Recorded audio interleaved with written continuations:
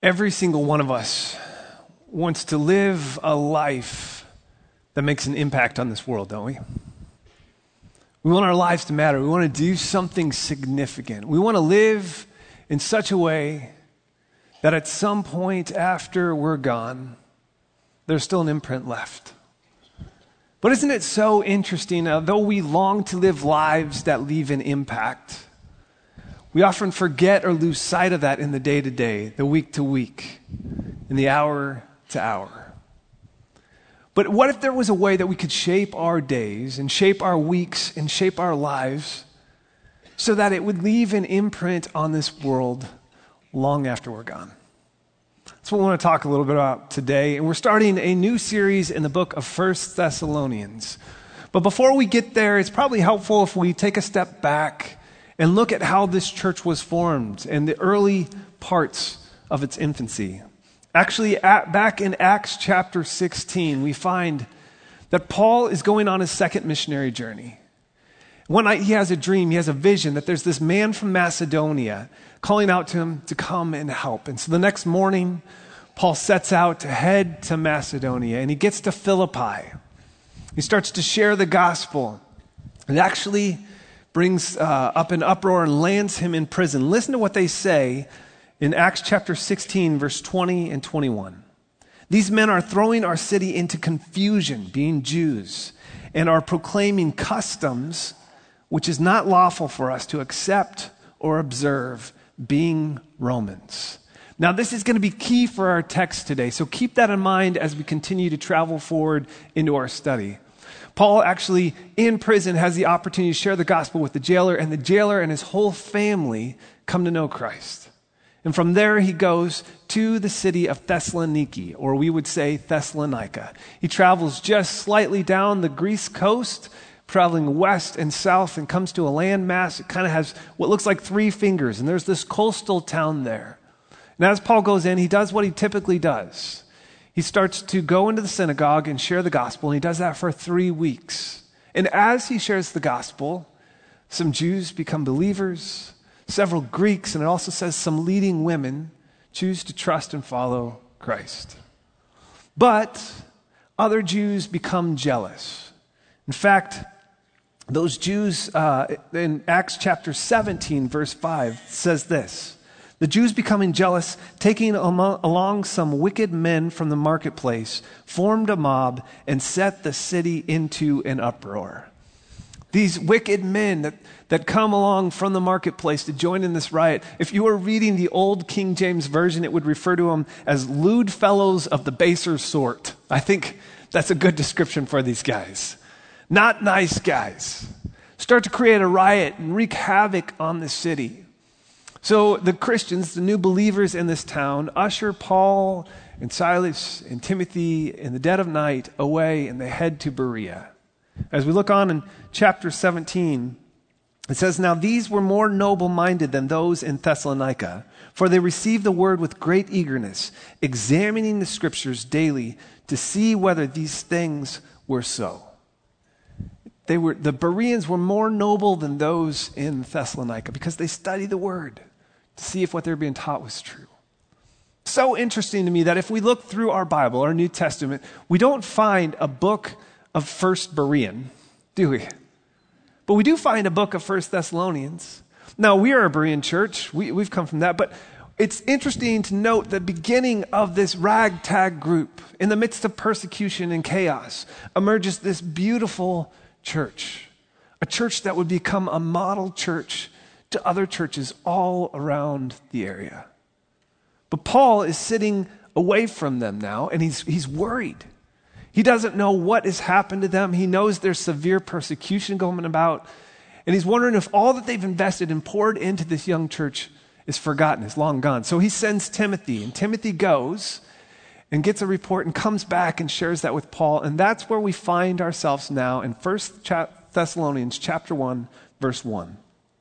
Paul starts his letter writing back to this young church and says, Paul and Silvanus, which is Silas's proper name, and Timothy, to the church of the Thessalonians, in God the Father and the Lord Jesus Christ, grace to you and peace.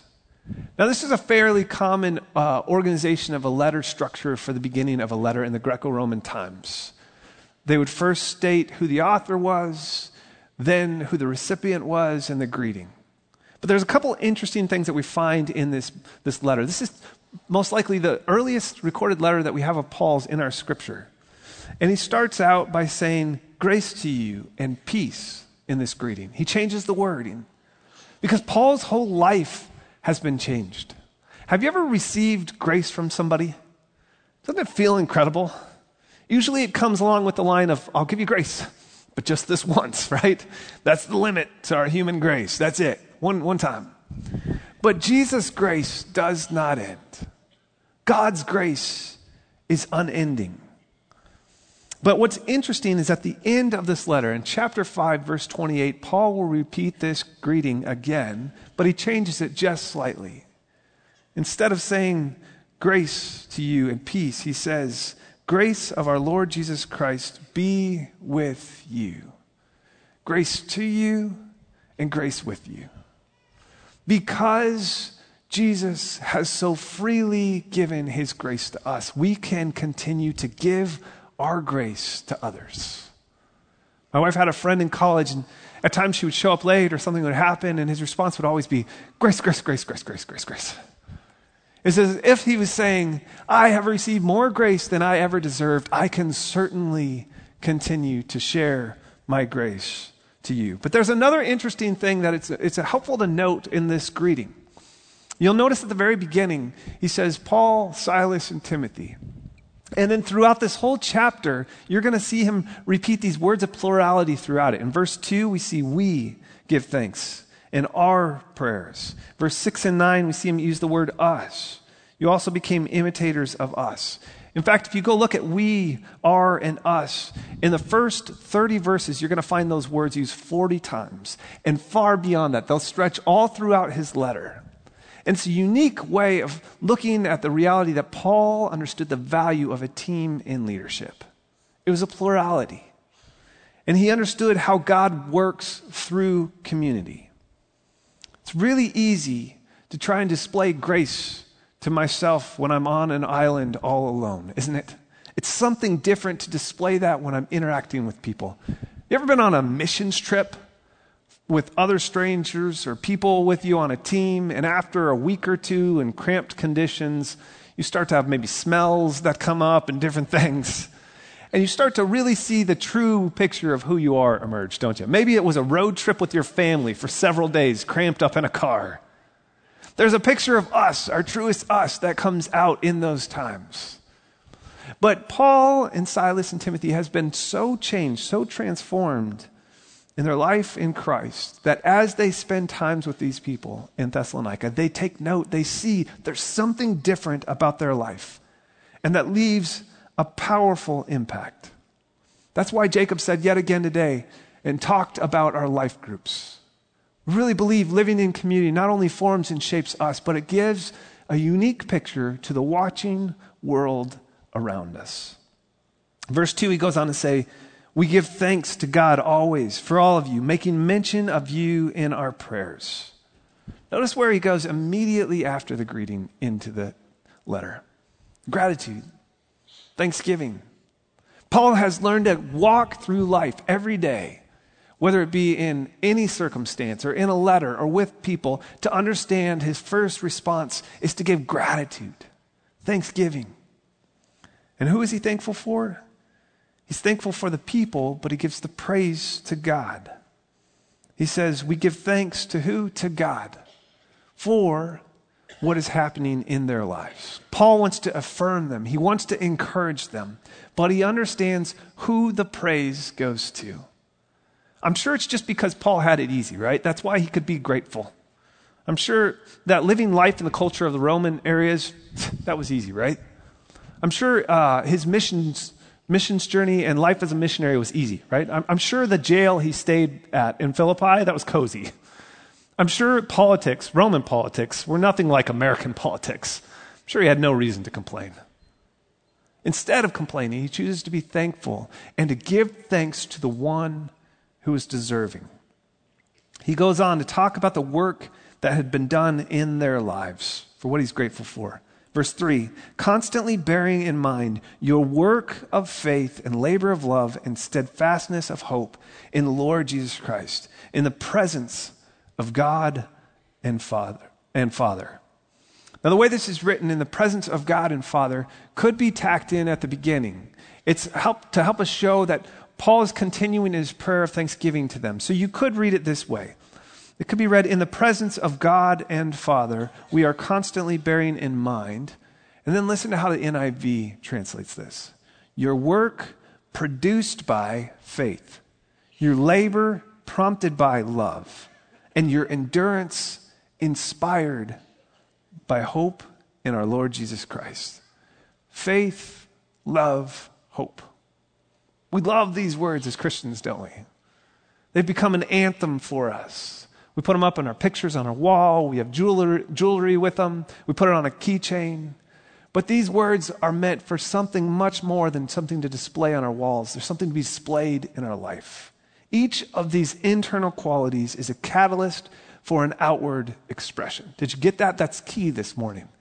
Each of these inward qualities is a catalyst for an outward expression. Look at what Paul pairs each of these with. Faith, love, hope, with labor, or work, labor, endurance. Kind of sounds more like a boot camp than a Bible verse to me. It's this quality of faith working its way out in our life. Now you say, wait. Isn't it clear from Scripture that faith is not given to us by works? What's this faith and works thing? You're absolutely right. Listen, Ephesians chapter 2, verse 8 says, for by grace you have been saved through faith, and that not of yourselves, it is a gift of God, not a result of works. But he doesn't stop there. He goes on in the chapter in verse 10, listen to what he continues to say, that we are created in Christ Jesus for good works. We're not saved by our works, but our faith, because of the salvation that Jesus Christ offers, is meant to be lived out. It's meant to be put into action. Maybe it's helpful to think of it this way, to reverse those words. Something extremely significant can happen in the lives of others and in this world when you have a faith that works. Something incredible can take place in the lives of other people around you when you have a love that labors. Something amazing is seen by people watching your life when you have a hope that is steadfast. It's meant to be acted on. It's meant to be lived out. How your faith is displayed or not displayed speaks volumes to the watching world around you. He goes on from faith to love. I heard a story once about a guy that was trying to win the heart of this girl, but she wouldn't even talk to him. She wouldn't meet him. She wouldn't return his texts. So he decided he was going to go to the old school way and start to write letters. And so he did. 5, 6, 7 times a week, he would put a letter in the mail to her. And when he continued not to get a response, he amped it up. 3 times a day, he was writing a letter and sending it in the mail. Over the course of the entire time, he wrote more than 700 letters to this woman. And she ended up marrying the postman. Sometimes love doesn't work its way out the way you're thinking. But this is not a romantic love that Paul's talking about. This is not a friendship. The word that he uses here is agape. This is a different kind of love. This is a faithfulness love. This is a commitment love. This is an act of the will. Maybe think of it this way. This is a love that loves those people that are hard to love. Look what he pairs this word with. A labor of love. Labor, kapos, the Greek word. It means grueling, wearying work involving sweat and toil. It's a difficult work. Imagine the church in Thessalonica facing persecution, having people that don't agree with their view and yet working to love these people. I wonder if there's anyone in your life that takes a bit of work to love. Maybe to get a little practical, I'll steal a couple of Dennis Waitley's ideas on how we can love practically. He spells it out using the word love, L-O-V-E. And for L, he said this: listening when another is speaking. How often when somebody else is speaking am I thinking about what I want to say to them, especially when it's somebody that's talking about something I don't agree with? But what if we could love them? Listening when another is speaking. O was for overlooking petty faults and forgiving all failures. Overlooking petty faults. And not forgiving some, forgiving all failures. V was for valuing other people for who they are. Church, as we walk around throughout the week, we interact and come across people created by our God, bearing his image. We walk across people that God loves and has given his life for. Valuing other people for who they are. And E was expressing love in a practical way. It has to become more than a thought or a good idea. It has to flow out into an action. This is what Paul's talking about when he's talking about a labor of love. And he goes on to a steadfastness of hope. We think of hope often in our culture as wishful thinking, don't we? I hope I get a good grade, even though I didn't study at all. I hope that we win the game, which is maybe a miracle, right? I hope whatever, fill in the blank. But when the Bible speaks of hope, he's not speaking of it in these terms. He's speaking of hope as a surety. It's a done deal. This thing is going to happen. Why? Because a promise is going to be fulfilled by the one who keeps his promise, who will always keep his promise, who cannot break a promise, and who will not break a promise. When Paul speaks of hope, it's a sure thing. What's our hope in? In the Lord Jesus Christ, in who he is and what he has done. He is, and where he is reigning, and that he will return once again. He talks about pairing this hope with steadfastness or endurance. It means to remain under. It gives me this picture in my mind of this mountain climber climbing in extreme conditions under the weight of a backpack, remaining under that with the wind and ice blowing in his face. And every step is a challenge, but he's got his eyes set on the summit and he will not back down. He's going to move forward because there is the hope of that summit one day. Paul says to continue in their hope and steadfastness. This love, this faith, this hope, these are all characteristics that come from character. Character that's baked into these new believers in Thessalonica. It's not something they did just every now and then. This was something that was the core of who they were. They were a new creation. And God is working that out in and through their lives. He goes on in verse 4 to say, knowing, brethren, beloved by God, his choice of you. For our gospel did not come to you in word only, but also in power and in the Holy Spirit and with full conviction, just as you know what kind of men we proved to be among you for your sake. Now imagine when the Jewish readers would have heard this, they instantly would have thought of Deuteronomy chapter 7, verse 7. Chosen, right? The verse says, the Lord did not set his love on you or choose you because you were more in number than any of the peoples. For you were the fewest of all peoples. But the Lord loved you and he kept an oath which he had swore to your forefathers. When the Jewish people would think of chosen, they would think of it exclusively to their nation. But yet now Paul writes this to the church of Thessalonica, to men, to women, to Jews, to Gentiles, all chosen by God. God has chosen you before you chose him. The truth is this: he chose you and he pursues you, and yet somehow he invites you and I to follow him. It's one of the great mysteries that is there.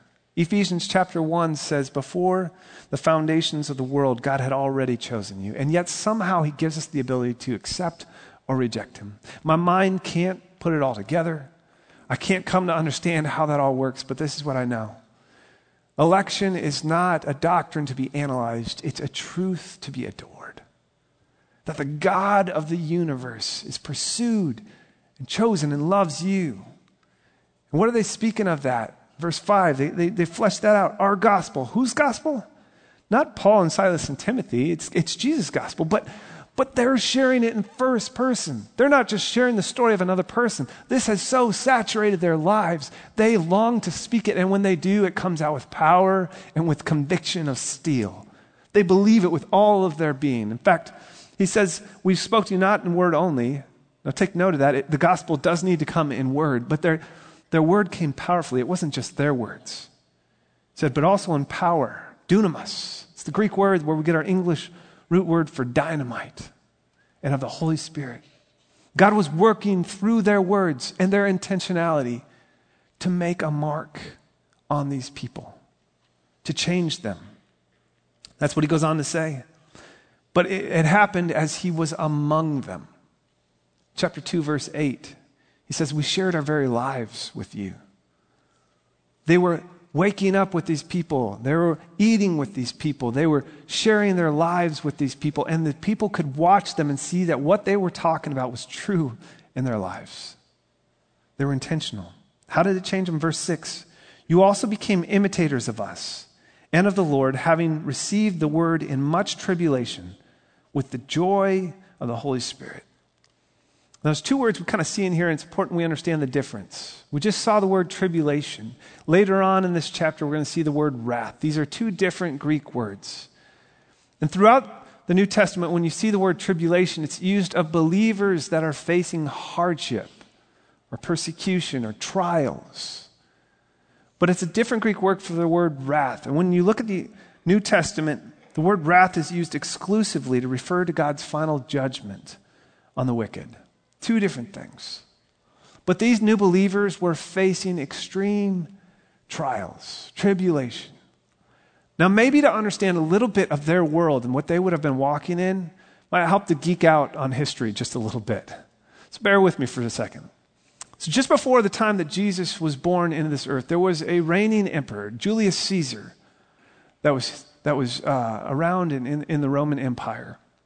And during that time, there were two Latin words that were used for the word God. First was Dei, D-E-I. This meant an immortal God. This would be like Jupiter. Like, it was also known as the king of the gods, right?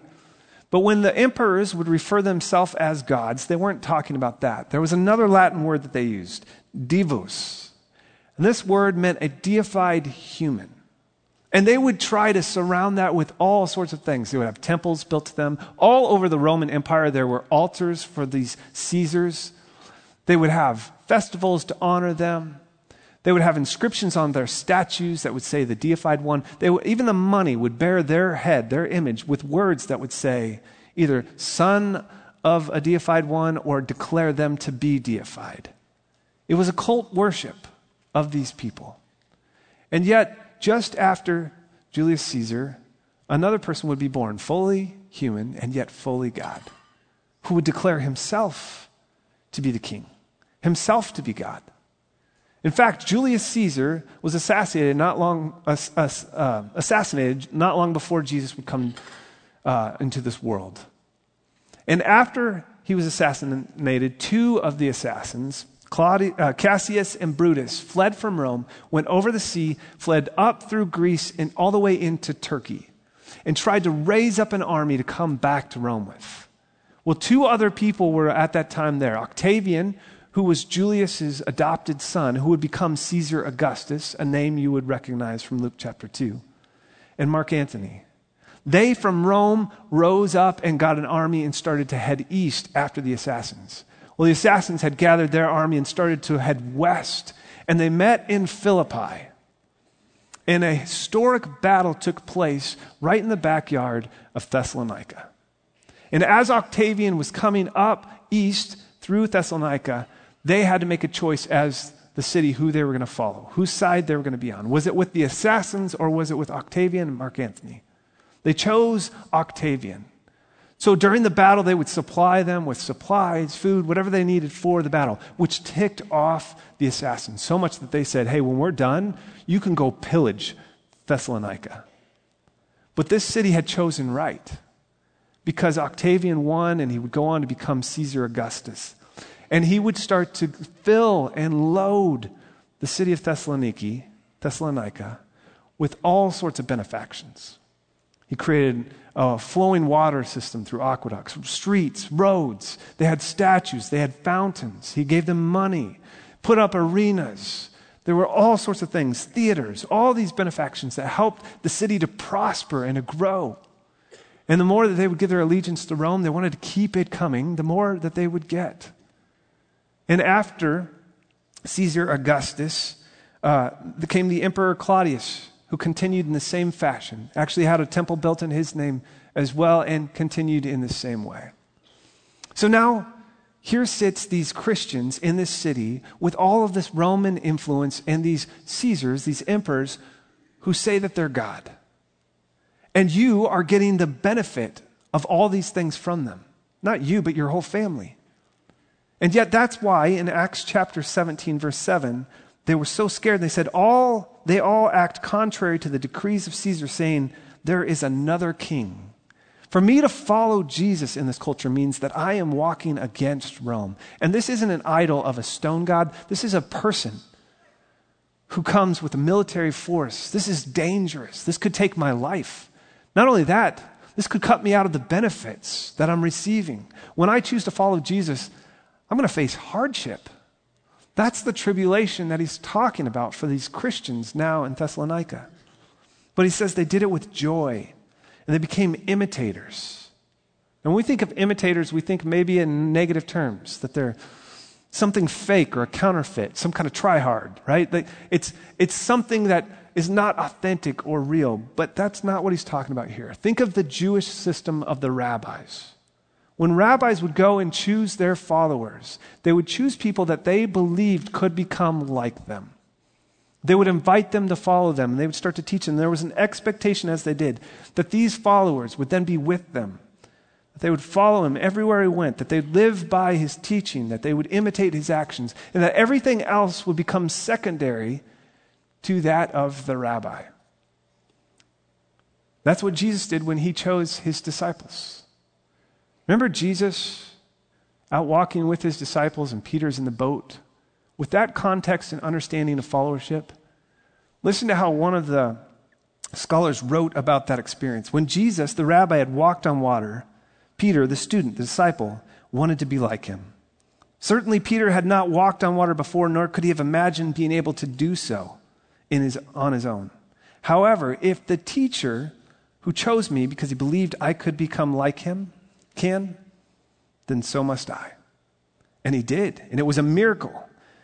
He was just like the rabbi, and then he doubted. But doubted what? Traditionally, we've said that he doubted Jesus' power, maybe, but Jesus is still standing on the water. I believe Peter doubted himself, or maybe better, his capacity to be empowered by Jesus. When Jesus responds, "Why did you doubt?" then it means, why did you doubt that I can empower you to be like me?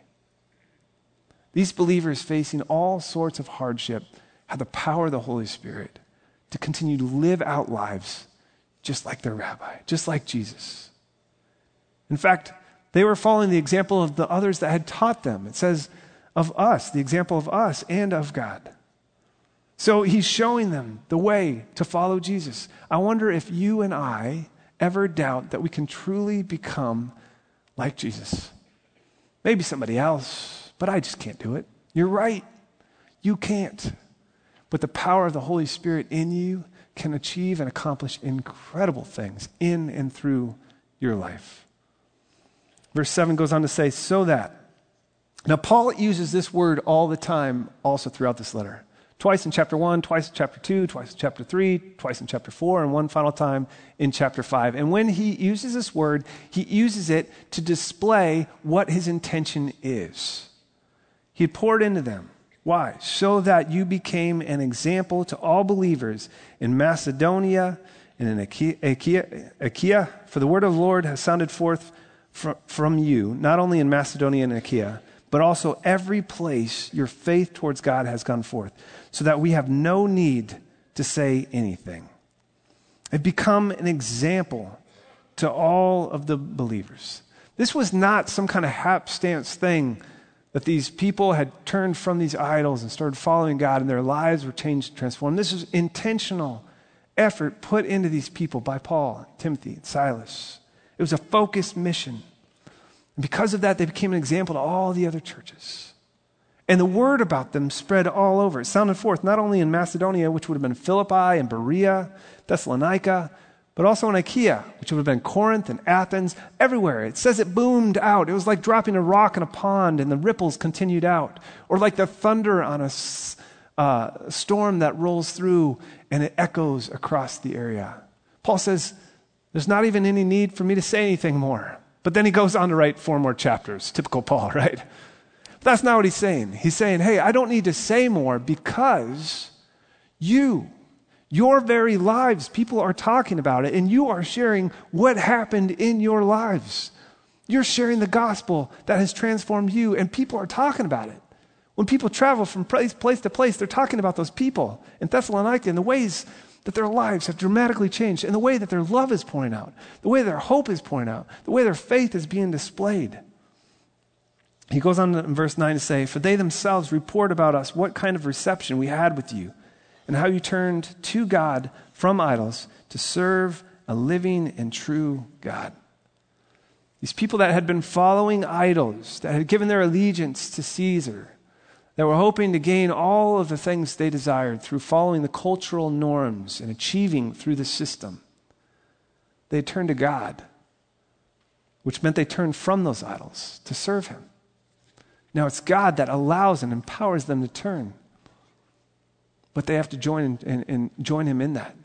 How often, church, do we have idols that we say, I want to serve God, but I kind of want to bring this thing with me too? Can't I have both? You say, we don't have idols in this culture. There's no stones. There's no images. What if an idol is anything that takes your affection and attention more than God? What if you're asking, hey, if I just had this, then my life would be complete?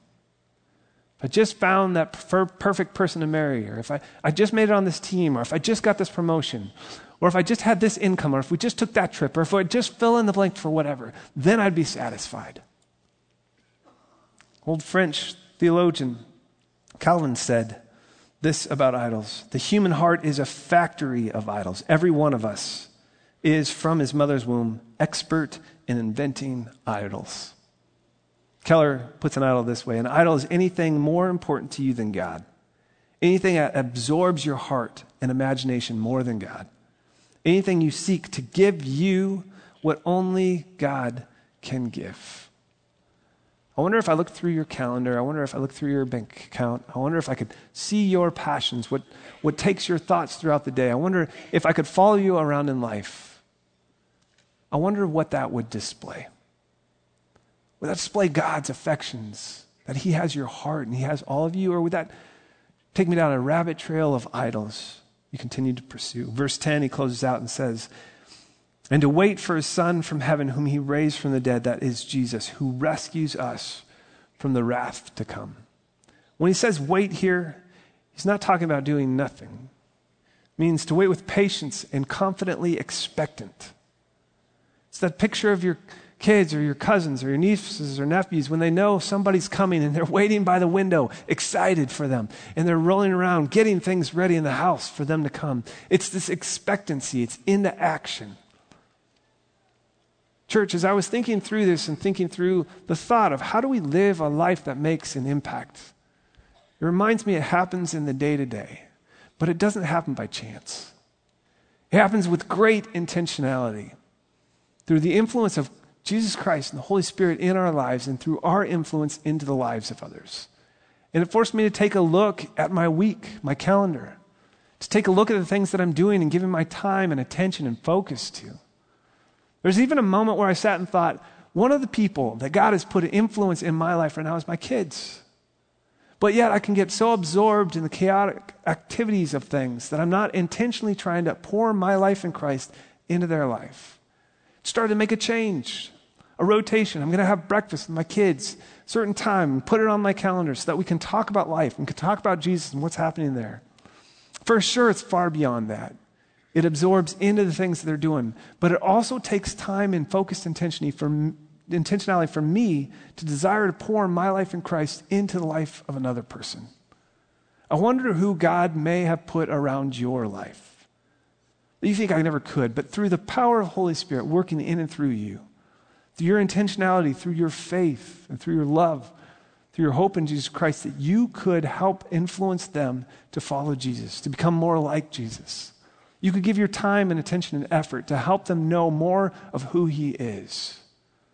I wonder what in your schedule may need to reorient as you look through this next week so that you can live a life of purpose and intentionality. Church, if you want to make a mark on this world, if you want to make an impact, imitate Jesus. Reorient your life around his life, his schedule, and his intentionality into the lives of other people. That, church, is what will leave an imprint on this world. Jesus, thank you so much that you came to give us life. Thank you for the example of these believers that found the fullness of that life in you and went to other places, to other people, spent time with them, pursued them, poured into them, shared the truth from your word, and lived it out through their lives, God, and the impact that that made on this young church. Thank you for the way that that has a domino effect as that young church followed their example and continued to do it into the lives of others as well. God, we long to be that church. A church that comes together to know you, to become more like you, and to help others do the same. Jesus, may that be true in our lives this very week. Pray this in your name. Amen.